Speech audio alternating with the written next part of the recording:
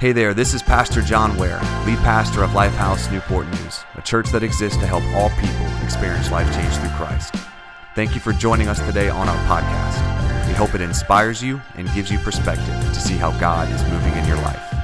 Now let's get to today's episode.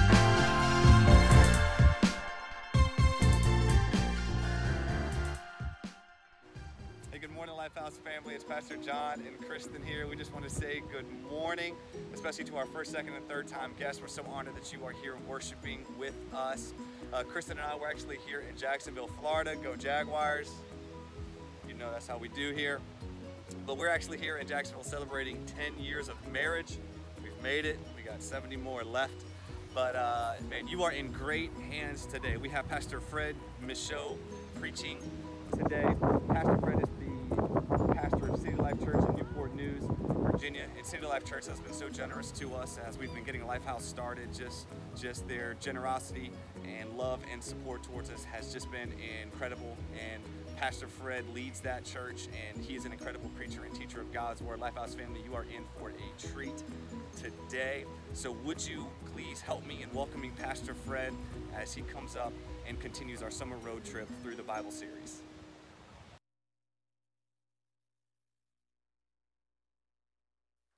I appreciate all those kind words, but I'm not sure I like the video because it kind of makes us all want to be somewhere else than we are right here, right?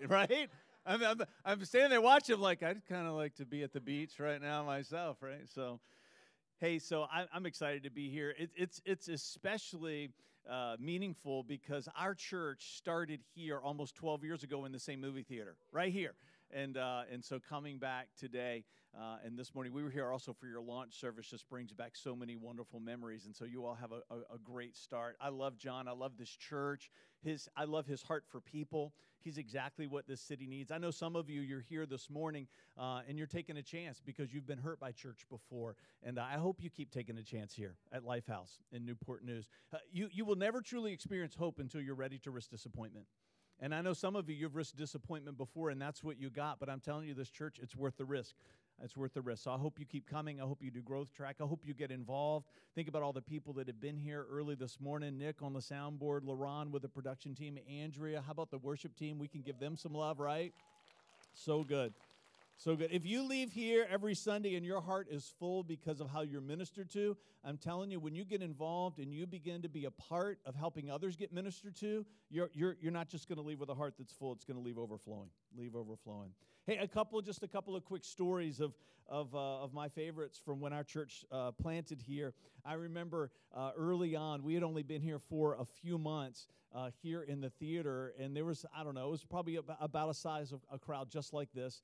And there was a family that had been coming for several weeks, and their adult son was visiting. And about halfway through the message, he got up and went out, which is not uncommon, right? People have to use the restroom. But when he comes back in, he's got this huge plate of nachos and a big soda. Yeah. Because the concession stand was open, right? And so I don't know about you, but there's snacking rules. Can we agree on that? Either everybody snacks or nobody snacks. Because if just one person is eating when nobody else is, they might as well be eating gravel.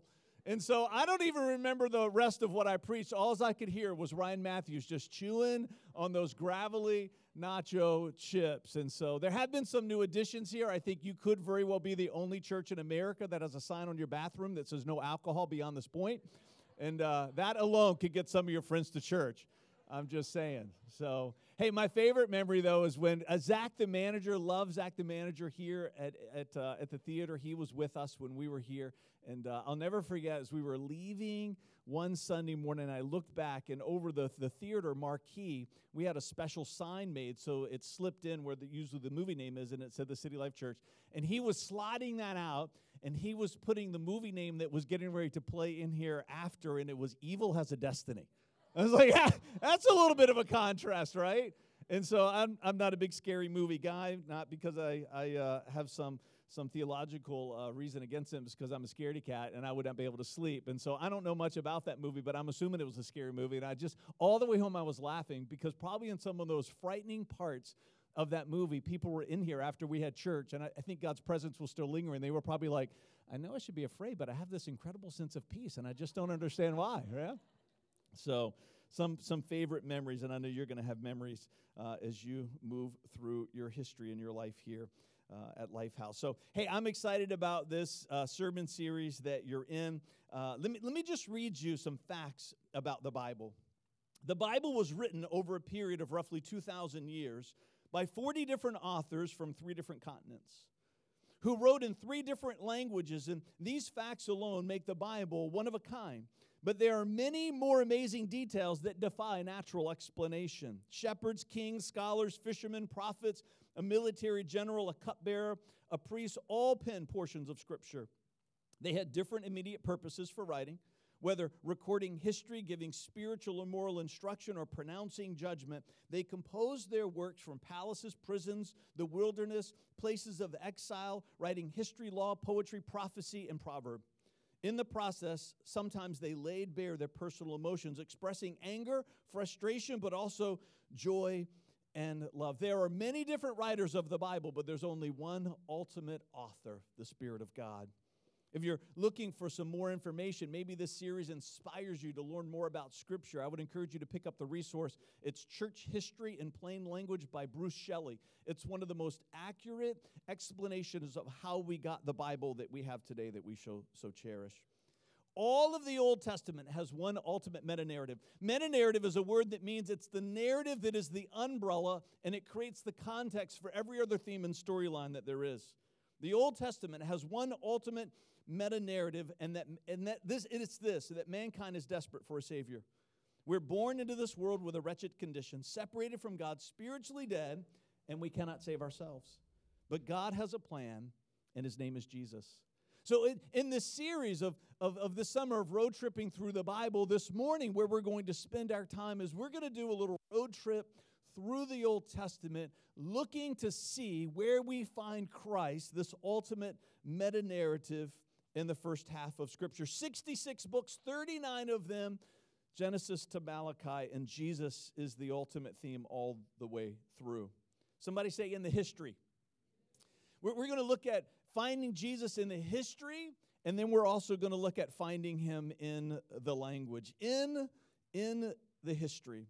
First 21 verses of Psalm 22, if you've never read those, I would encourage you to check those out sometime this week. When you read them, like I did the first time, I remember I made a vow of devotion to Christ in December of 1999. I was 23 years old, and I began to read the Bible. And I remember when I read through Psalms, and I got to this psalm, Psalm 22, I had the feeling that this must have been written after the crucifixion of Christ because of the prophetic details that are there, even down to the casting of the lots for Jesus' clothes. We find in Isaiah 7:41 talking about the virgin birth. This is all finding Jesus in the history of the Old Testament. You have Micah 5, verse 2, speaking of Christ being born in Bethlehem. You have Isaiah 53, one of the most famous texts in the Old Testament that talks about His atoning death. Wounded for our transgressions, bruised for our iniquities, the chastisement of our peace upon Him. Then you got Genesis 18 and 32. Now, there's some fancy words that describe what these chapters are, but they're theophanies or Christophanies. Theophany is the Greek word for theos, for God, and then the Greek word for appearance. And these are actual accounts where Jesus physically, in a spiritual sense, right, in a spiritual form, appeared in the Old Testament before He was born into the world in the first century. Genesis 18 and 32. But my favorite story of Jesus in the Old Testament comes through Exodus. So you've got Moses, right? He's leading the Israelites out of Egypt. And most biblical historians agree that there were over 1 million people. Now, I don't know about you, but road trips with just your family can be hard enough. Yeah? So you can imagine traveling somewhere with over 1 million people. And it's not just 1 million people, it's all the livestock that's needed to sustain them because there were no Wawas and Walmarts, right? Can we agree on that back then? So they needed to take with them what they were going to need to sustain themselves. So it's this massive caravan of people. It's over 1 million people with all of these animals in tow, and they're traveling out into the desert. Now they get only but so far, and then they're out of water. So the people begin to complain. Moses, did you bring us here to die? So Moses goes and he prays, and God says, Moses, this is what I want you to do. I want you to take that staff that you want to hit those people over the head with because you're so frustrated with them, right? And I want you to take that staff, the same one that you used to touch the Red Sea to see it part. I want you to strike this rock, and water's going to flow. Now, if you're familiar with this story, based on your generation, right now you either see Charlton Heston or Christian Bale, right? How many Charlton Hestons do I have in the room, right? Like me, I got my hand up. How many Christian Bales? Yeah. And for some of you who don't know what I'm talking about, you should come to this theater more often when church isn't here, right? Okay. So depending on what generation you are, it's who you see. But here's Moses. He's standing, and most of the movie depictions that we see, or Vacation Bible School that we grew up in, we see this with this rock, and it's like there's a trickle of water that comes out. There wasn't a trickle of water that came out of there. How long would it have taken to refresh over 1 million people with a water fountain? Right? How about there's 2 water fountains out here? How about we go find 1 million people and see how long it takes for them to get a drink of water? And it didn't just sustain the people, it sustained the wildlife. So it wasn't a trickle, it was a torrent. It was a river that flows out of this rock into this desert so they could be sustained for their journey. Now you fast forward through time, 40 years. 40 years. More time than we have to tell in this sermon today, but the generation of people that left, they had to die because of their unbelief, and God didn't want that carried into the promised land. And so the Joshua generation, as so it's become to be called, comes, and they find themselves in a similar situation. Not having any water, about to perish.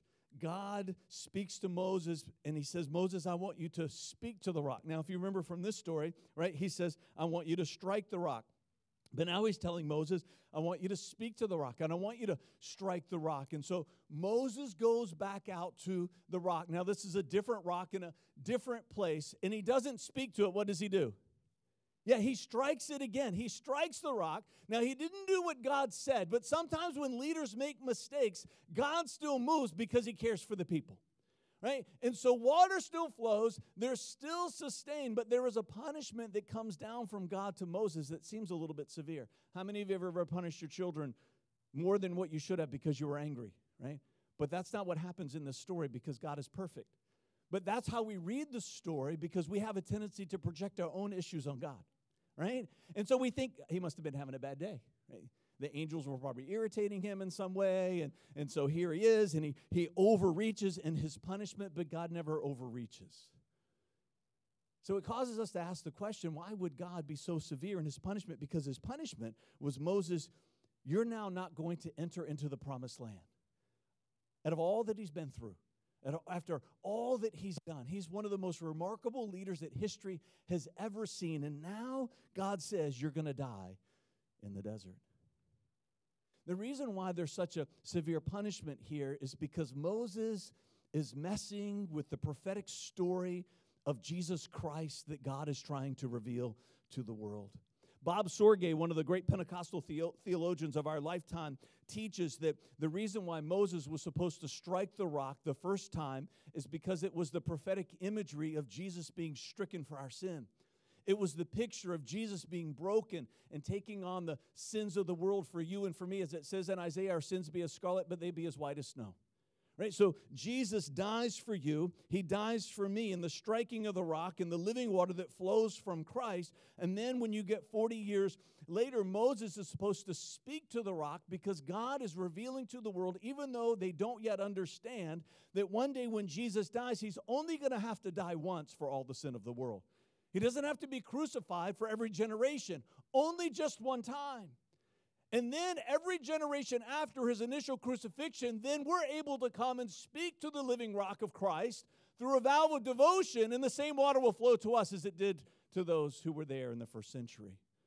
There is a prophetic story all throughout the Old Testament, from Genesis to Malachi, that God is trying to reveal to the world that you and I are desperate for a Savior, and we cannot save ourselves, and Jesus is the plan for us. Even you here today, all that you have to do is speak to him. It's why Paul in Romans talks about if we confess with our mouth and believe with our heart that we'll be saved. It's why the Bible so often talks about this confession that you and I have to make. The rock wants to flow living water to you, but you've got to come and speak to it, and it will fill your life.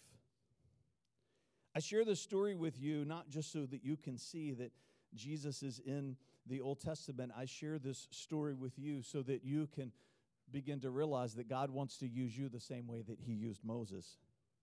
You see, God wants to use your life to reveal Jesus to your world. Part of the reason why he created you, part of the reason why he put you on this earth is so that as you come into your own understanding and your own revelation of who Christ is, there are people that are supposed to learn about who Jesus is through watching you. See, in the same way that you learn about who Jesus is by looking at the life of Moses, someone who lived in history, as you look at the life of Peter, as you look at the life of Paul, as we look into the life of this book, God doesn't just want people to learn about Christ through looking in here. He wants people to learn about Christ by looking into you.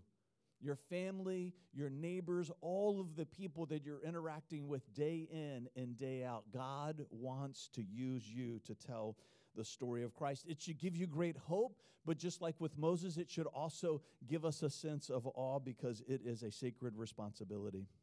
From Genesis to Malachi, the stories, the history, the geography, the songs, the law, the poetry, and the prophets all point to God's plan for Jesus to be the Savior of the world. I hope that you wake up every day this week asking God the question, God, how do you want to use me today to reveal Christ to the world? Somebody say, in the language. So we find Jesus in the history, but you also find Jesus in the actual language of the Bible. I like to say that every part of the Bible is intentional. The stories, the language, the examples, the songs, everything in there was put there for a reason to teach us about the kingdom of God. There are over 10 words in the Hebrew language for hope, each having a subtle emphasis different from the next. So English is more of a contextual language, which means that we might have one word, and then based on how we use it, you got to figure out what I mean. You tracking with me? So we might have one word for love, and when I say I love sweet tea, and then I say I love my wife, you understand that I'm not saying the same thing if I'm going to have a great marriage. You with me? It's about context. But some language, there's a greater specificity. Hebrew is one of those languages. Greek is one of those languages. It's why God chose to use those languages to write Scripture. Over 10 words for hope in the Bible. There's waiting, expecting, trusting, confidence. There's refuge. There's a word that means childlike outlook. And then there's some that they just simply mean hope. There's an intuitive. So when I say the word hope, there's an understanding of what that word represents. And there's words that are like that are just basic. But there's also a word in Hebrew that's used for hope that also means cord. And at first it seems a little odd, but as you think about it, you begin to realize, of course it is. This idea of a cord or a rope is really the perfect kind of metaphor for hope, especially once you begin to partner that word with the chapter on hope and faith, right, in Hebrews 11. It's called the great chapter on faith, the Faith Hall of Fame, and Hebrews 1 is given to us as the definition of faith because that's what we've been taught, but it's not just the definition of faith, it's also the definition of hope. Because it says faith is the substance of things hoped for and the evidence of things not yet seen. The faith part's been overpopularized, and that's overshadowed the hope meaning of this verse, but this is one of the most powerful verses in the Bible that teach us about hope. Faith is the substance of things hoped for, the evidence of things not yet seen. And when you begin to look in the Hebrew language and that hope also is synonymous with cord, we begin to understand why hope is used there in connection with faith, because hope keeps me tethered and connected to the belief that when I'm facing a situation, a circumstance that seems impossible, I'm connected and tethered to the belief that God can still do something. Of course it's cord. Of course that's an important word for hope. We see this word cord that's a synonym for hope the first time appearing in the Bible in Joshua chapter 2, 17 to 18. Joshua 2, 17 to 18. It says, before they left, the men told her, we will be bound by the oath that we have taken only if you follow these instructions. Now, if you're familiar with the storyline, you know that Moses has now died, Aaron and Miriam, that generation, right? There's only one person of that generation, Caleb. That's an incredible story, an incredible study in the Bible that gets to enter into the promised land with the Joshua generation. Jericho stands in the way, right? If you've seen VeggieTales, you know how this plays out, right? They're marching around the city. The walls come down. But before they did that, they sent in some spies. And the spies, they found an advocate. They found a helper in a prostitute by the name of Rahab. And Rahab realizes, right, the Israelites are going to this city is going to fall. And so she makes an agreement that when you come into the city, please, I will help you get out of the city if you promise to me that you will not destroy my family. So this is what the spies say. They say, when we come into the land, you must leave a scarlet rope. It's the Hebrew word for hope. A scarlet rope hanging from the window through which you let us down. And all of your family members, your father, your mother, your brothers, and all your relatives must be inside the house. So when the army comes to destroy the city, they see this rope, and it's a sign that this family, although death is all around, that they will be saved. Now, you might be asking the question, well, Fred, that's word is used for rope, but it's not really used for hope, and you're right. And it might cause you to ask the question, well, where does the word hope actually appear for the first time in the Bible? And it's an interesting question because it takes a lot longer than I think that it should. Because you get through all of Genesis. I mean, if you've read through all of Genesis, the word hope, now, can we just agree the word hope as a concept in Christianity, it's a big deal. Right? It's one of the main ones. 1 Corinthians 13 talks about faith, hope, and love, and I would agree that those are the three biggest, but if I had to pick a fourth one, I'm probably picking hope. And so you get through all of Genesis. The word hope is not in there. It's not. How about Exodus? Genesis, Exodus, you get through all of Exodus. Not one time is the word mentioned in Scripture. Genesis, Exodus, Leviticus. Now, many of you might think that hope belongs there because when you try to read through the Bible in the year, you give up when you give it to the book of Exodus, so you need some hope, right? And maybe you should scratch that out of your Bible and change the name Leviticus to hope, and it might help you get through, right? Genesis, Exodus, Leviticus, Numbers, Deuteronomy, the first 5 books, which is called the Torah, which is the basis and the foundation of Judaism. The word hope does not appear not one time, not once. And if you're reading a translation that puts hope in there, they're reading that into the text. It does not appear. Genesis, Exodus, Leviticus, Numbers, Deuteronomy, Joshua. Nope. We're 6 books in. You might say, well, Fred, that word is in there. Yes, but it's used as rope. It's not used as hope. Genesis, Exodus, Leviticus, Numbers, Deuteronomy, Joshua. How about Judges?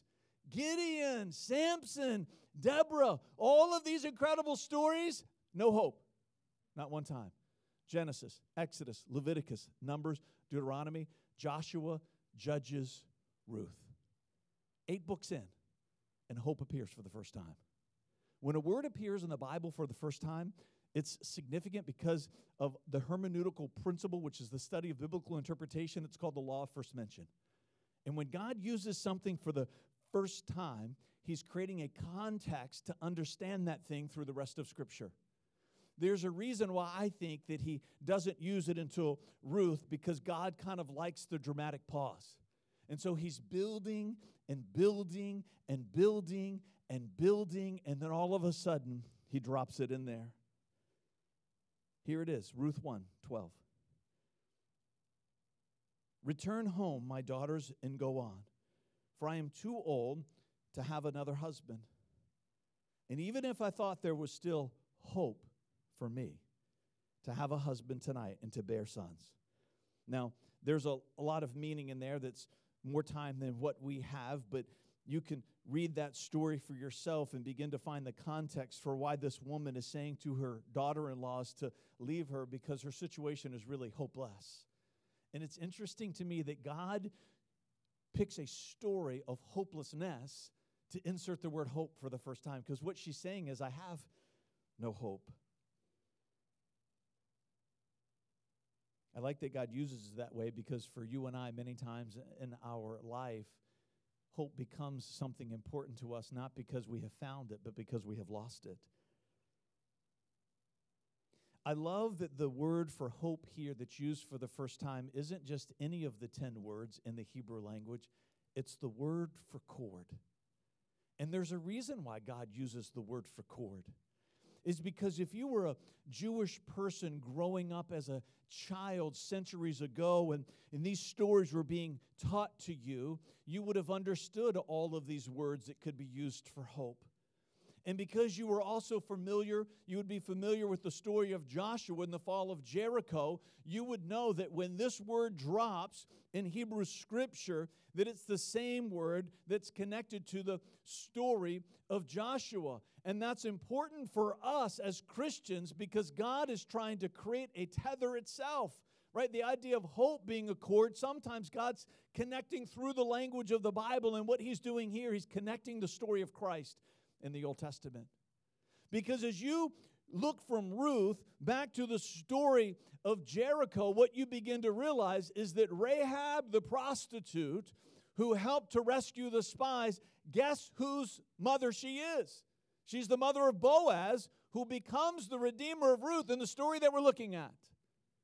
And then the story gets even better because as you move through Scripture, and then you get to Matthew 1 through 16, you find the genealogy of Christ.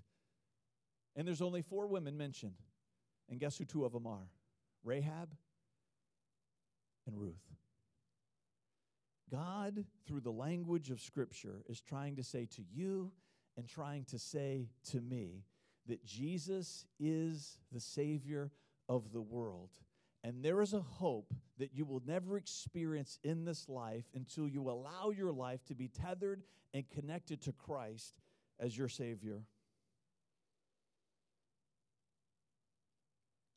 Jesus, in the language of the Old Testament, from Genesis to Malachi, everything that you read, all the stories that are there are pointing you to Him. You can invite the worship team to come back up. As they do, I want to share this thought with you. All of the Old Testament has one ultimate meta-narrative, that mankind is desperate for a Savior. We're born into this world with a wretched condition, separated from God, spiritually dead. We cannot save ourselves, but God has a plan, and His name is Jesus. So maybe because you've been with us this morning that you're going to leave here today and you're thinking to yourself as you begin to pick up the Bible that you're going to have a better sense of being able to find Christ in there. Maybe it's some of those verses that we reference. You're going to be checking them out this week. Maybe if you have a routine in your life, and I hope you do, where you're reading the Bible throughout the week, maybe you're going to choose to read some of those, especially Psalm 22. You should check it out. Maybe some of these stories, maybe you're here today and you're saying, friend, I don't know any of these stories. Maybe you're going to go to Ruth and begin to read that story. And as you read it, you're going to begin to see Christ in there, maybe like you never have before. But at the end of the day, it's not really about whether or not you can find Christ in this book. It's about whether or not you can find Christ in yourself. It's about whether or not you look into your own heart and do you see Jesus there? Maybe your story's like my story. I was raised in the church. I had great parents. They loved God. I did not have a witness of hypocrisy in my home. For some of you, you've run from Christ and you run from the church because you had maybe parents in a home life and right, they pretended to be somebody at church, but then they were somebody really different at home. And that caused you to say, I never want to be that. And so you ran in the opposite direction. That wasn't my story. I had great examples of Christianity, but I still had nothing that, I didn't want to have anything to do with it. Because I had bought into this lie. I had bought into this belief that I had to be willing to give up everything really worth doing in this life if I wanted to go to heaven. And what I realize now was that every time that God says no to me, every time I discover a new boundary in Scripture and Christianity, it's not because God is trying to rob me of pleasure, it's because He's trying to protect me from mediocrity. If you're looking for a church that's going to present to you a God that conforms to you, you're looking for the wrong thing. You want to find a church that's going to challenge you to conform to Him. And maybe this morning, as we've been talking about Christ, as you look into your own life, you don't find Him there.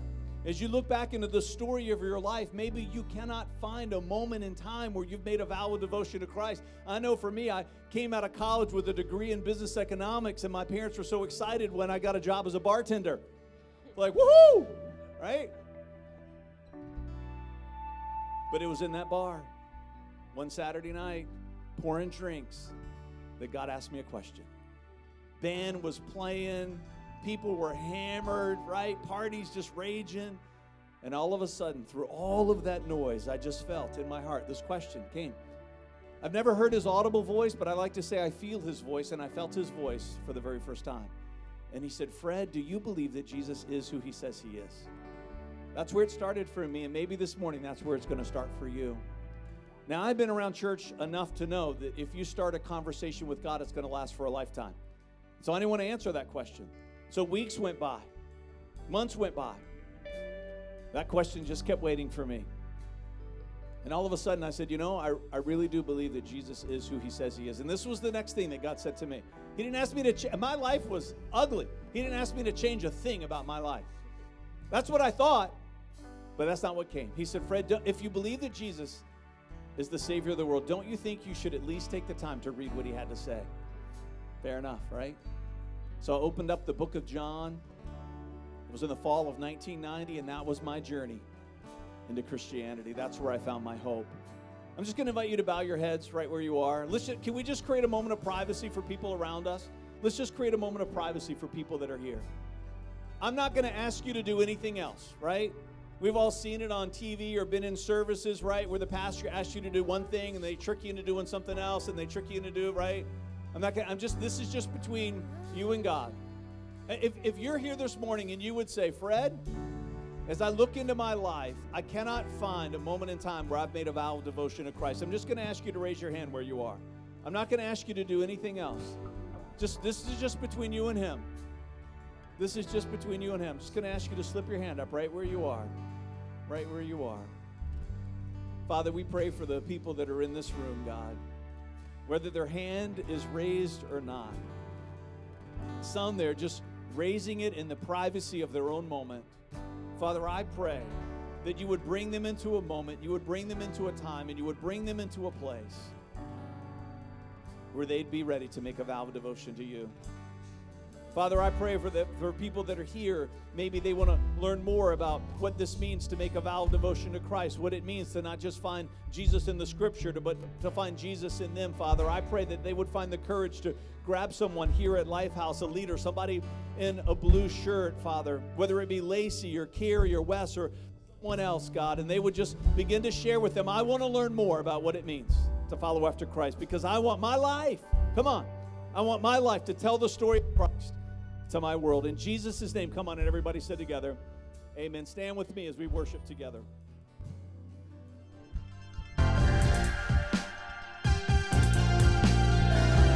Thank you again for joining us on the Lifehouse Newport News podcast. If you're ever in the Hampton Roads area, we'd love for you to join us at one of our live worship experiences at 9 a.m. or 10:30 a.m. at the Regal Kiln Creek movie theaters. Until then, feel free to check us out at www.theaterchurchnn.com or on any social media platform. Thank you so much, and God bless.